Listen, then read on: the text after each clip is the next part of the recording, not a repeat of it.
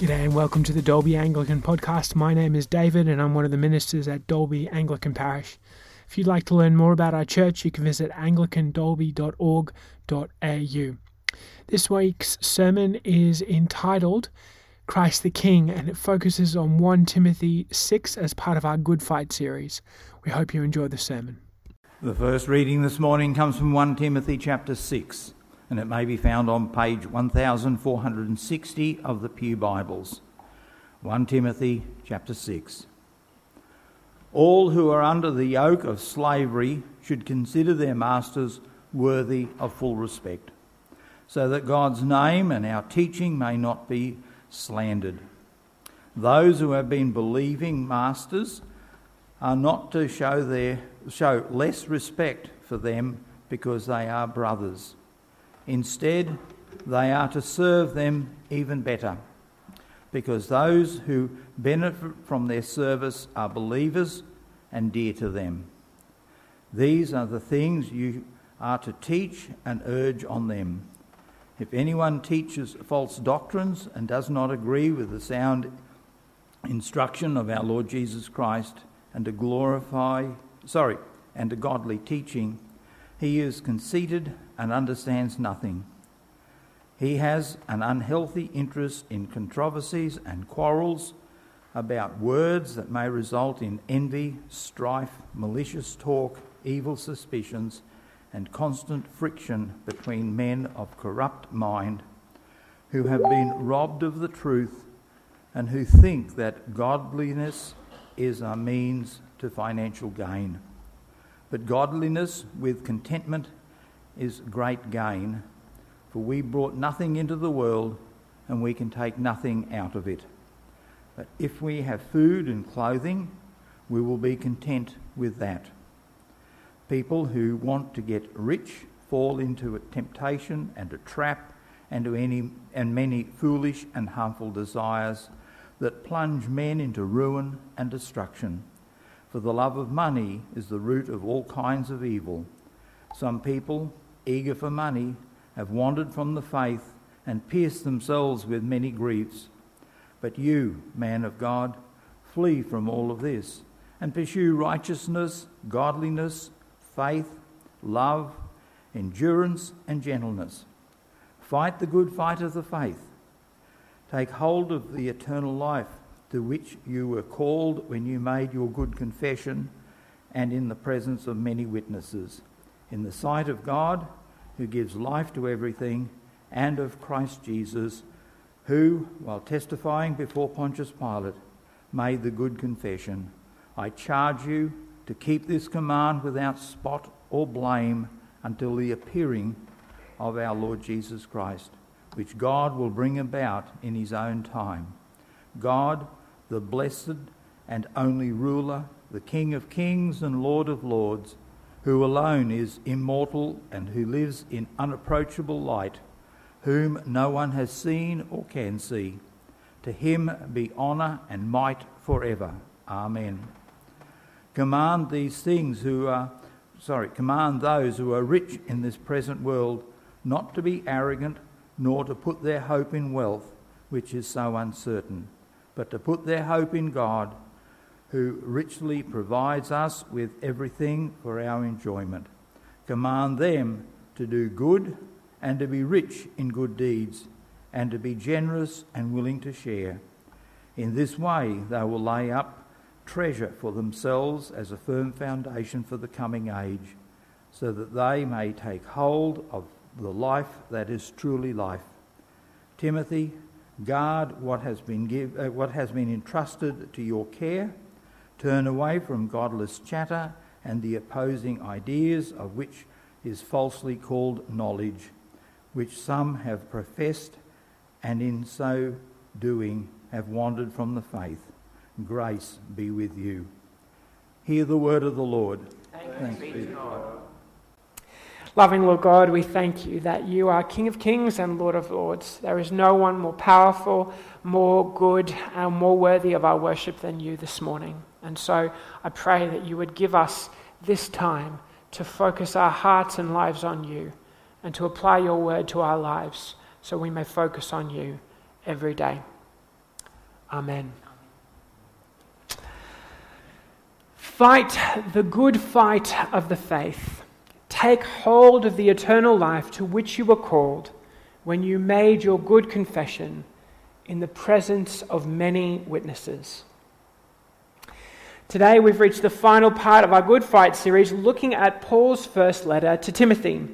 It's been a wonderful ride through a very pastoral letter between an old church planter in Paul and his young apprentice, Timothy, who's trying to run a church in conflict.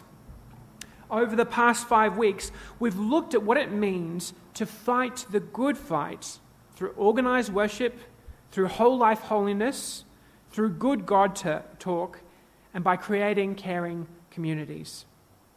Today, Paul signs off on this amazing letter, which ultimately calls us to service to Christ our King.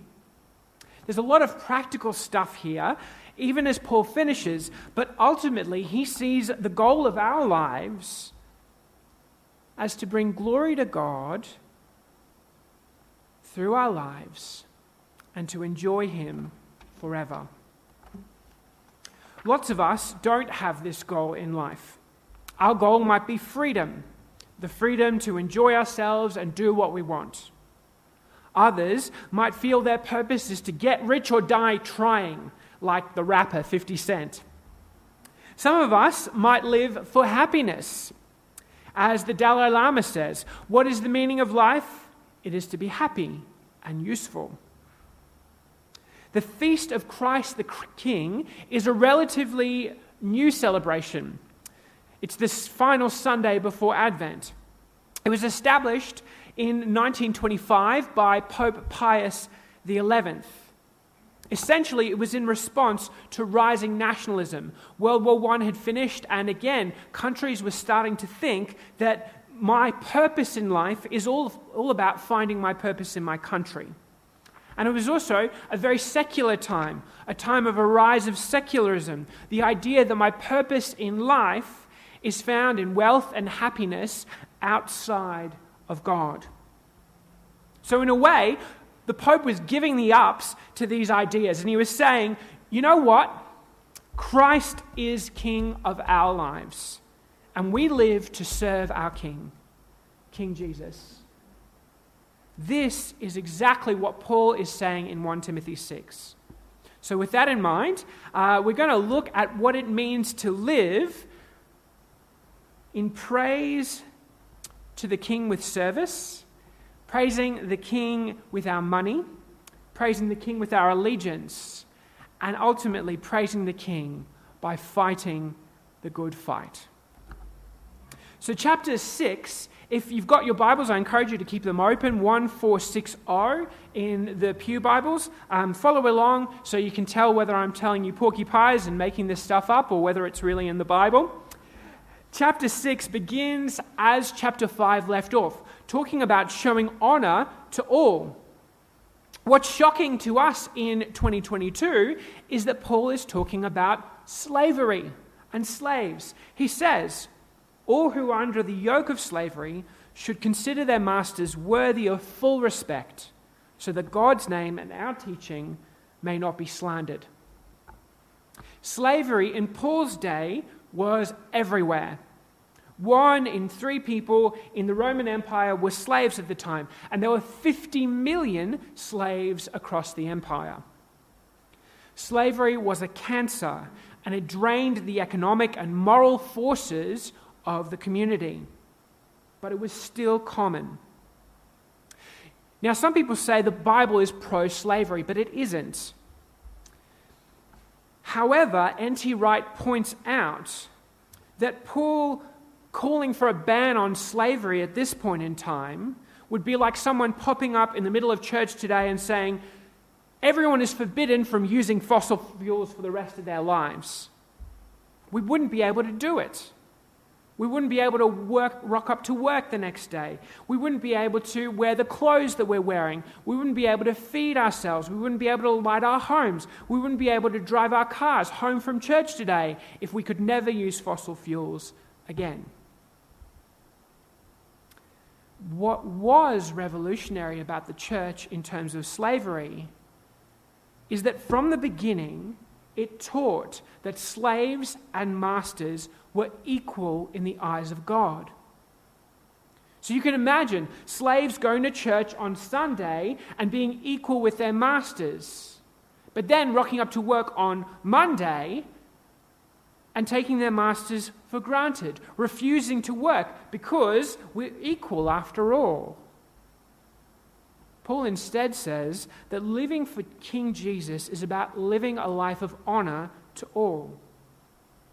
When believing slaves disrespect their masters, they turn people against God and the church. Instead, Paul calls Christian slaves to serve their Christian masters, and he says, even better, because those who benefit from their service are believers and dear to them.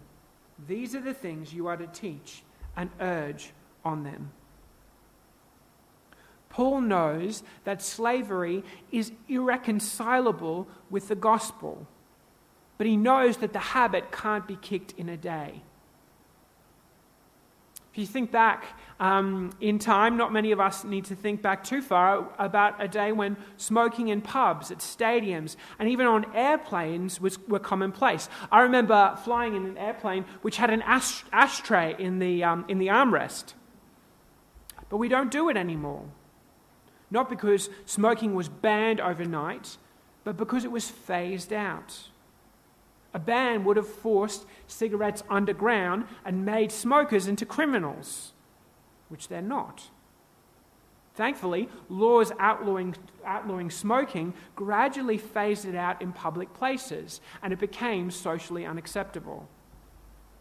Some things that are widespread need to be phased out slowly. And this is the case with slavery. Slavery still exists underground today. People still do it. But by slowly working against it, Christians and other campaigners have broken the back of the slave trade by making it socially unacceptable. For us today, we must see Paul's advice to slaves as a call for us to work hard for those in authority over us. This brings glory to our King. If we work for another Christian, this isn't a reason to slack off and take them for granted.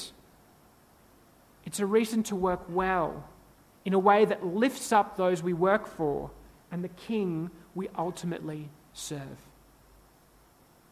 The next issue Paul tackles is the love of money. Finish this sentence. The love of money is the root of all... Yeah. It's a famous saying, and 1 Timothy is where this comes from. Except Paul doesn't say exactly the love of money is the root of all evil. Instead, he writes, the love of money is the root of all kinds of evil. It's a subtle difference, but instead of making money an evil in itself, Paul tackles the false teaching about money in the church. He writes, if anyone teaches false doctrines and does not agree with the sound instruction of our Lord Jesus Christ and to godly teaching, he is conceited and understands nothing. He has an unhealthy interest in controversies and quarrels about words that result in envy, strife, malicious talk, evil suspicions, and constant friction between men of corrupt mind who have been robbed of the truth and think that godliness is a means to financial gain. Here, what we're talking about is a baby version of what ended up being called Gnosticism. Gnosticism became a full bona fide religion in 200 AD, but its roots are here. Gnosticism was the false teaching that there were mysteries and secret knowledge within religion that you had to unlock.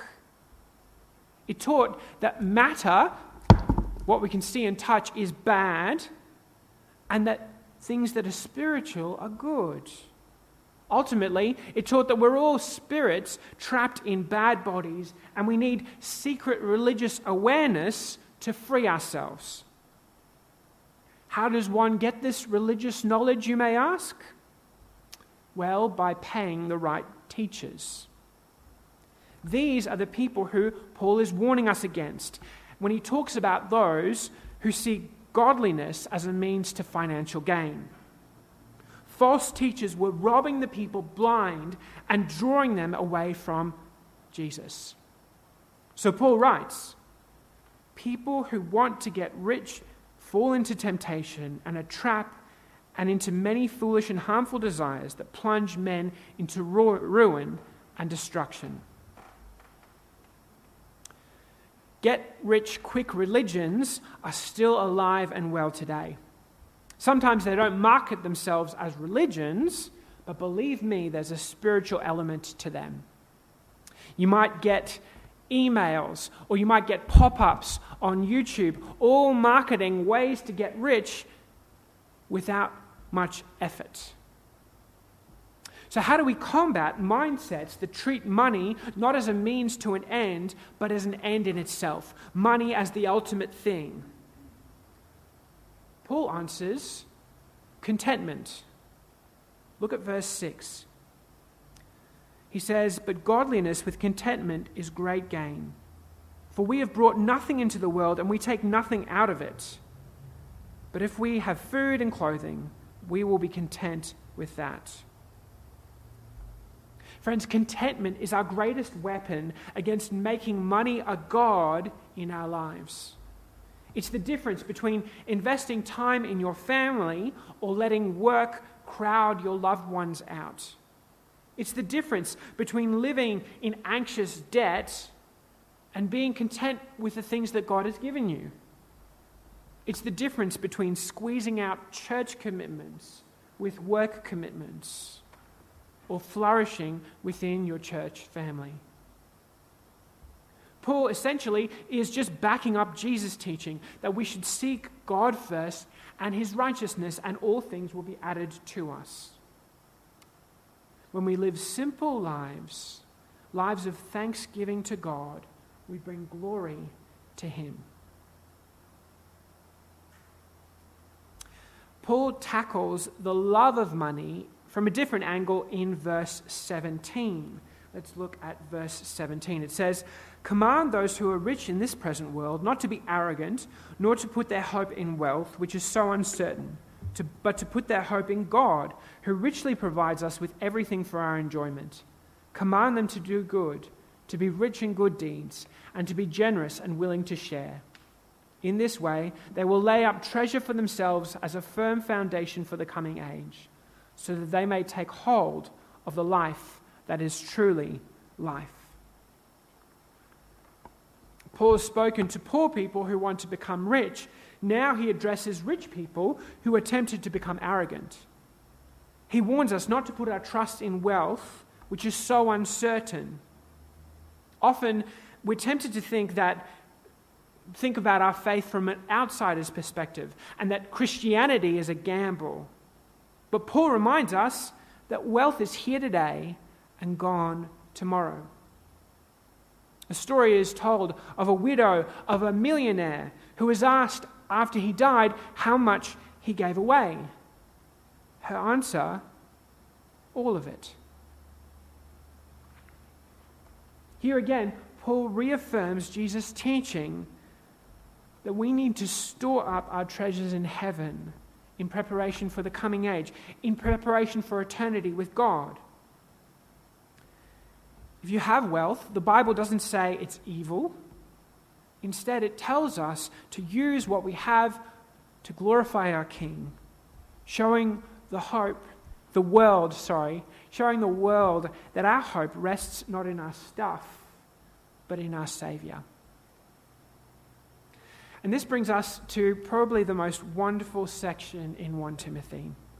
And I've turned this microphone off and put this microphone on only, just because I'm about to get really, really excited, so please excuse me.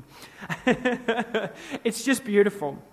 Timothy's mind is clouded by worries about false teachers, squabbling in his church, and persecution from the world around it. Paul has good things for Timothy to do, but instead of laying up more tips, he bursts into song. Look at verse 11. he says, "But you, man of God." And as you're reading this, you might think of your name, but you, David, flee from all this and pursue righteousness, godliness, faith, love, endurance, and gentleness. Fight the good fight of the faith. As people of God, our goals aren't money, power, or worldly things. Instead, righteousness, godliness, faith, love, endurance, and gentleness are the mark of a Christian life. Fight the good fight of the faith, Paul says. It was possibly a chant or like a war cry that people would cheer as they saw their athletes competing in the sports. A bit like Aussie, Aussie, Aussie, oi, oi, oi, fight the good fight.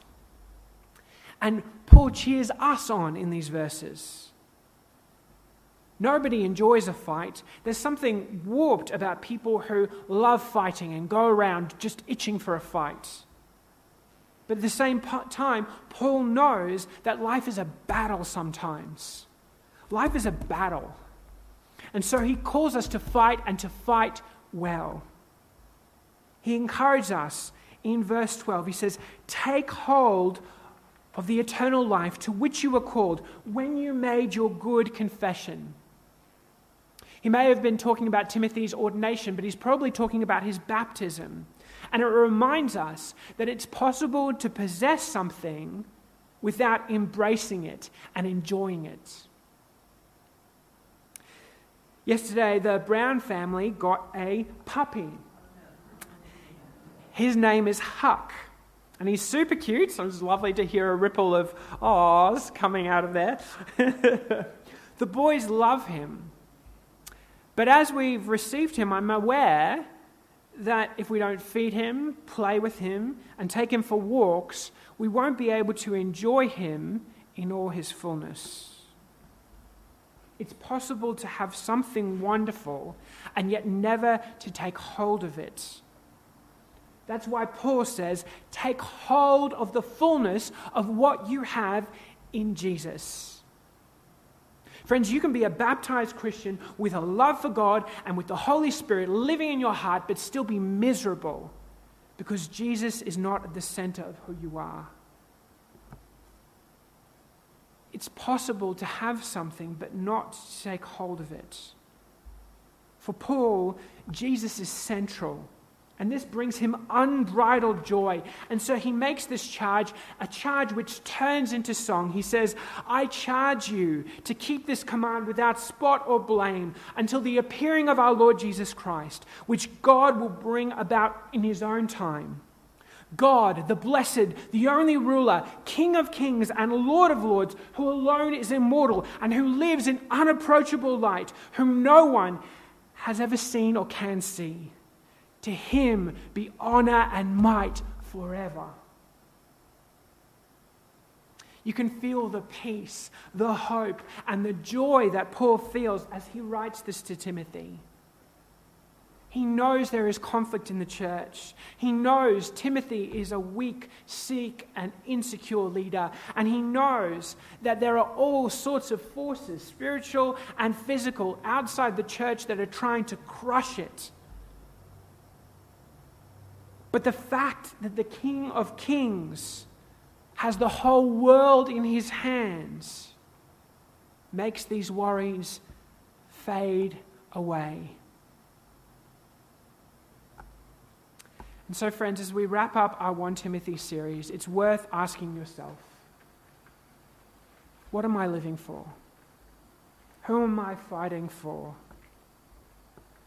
Am I living for things that actually have no eternal value? Am I just existing, hoping that the fight will never come to me? Or am I fighting the good fight? Am I running the race? Am I keeping the faith with every ounce of me? It's a battle sometimes, and it might seem like a losing one. Yet as surely as Jesus died and rose victorious, so we will rise with him at the end of time as we trust in him. Anglican theologian John Stott points out that by ending his letter with the words, "Grace be to you," Paul ends where he started, wanting us to experience the transforming and sustaining grace of God. So let's praise the King with our service. Let's praise him with our money. And let's praise him with our allegiance today and every day. Praise my soul, the King of heaven. In the name of the Father, the Son, and the Holy Spirit. Amen.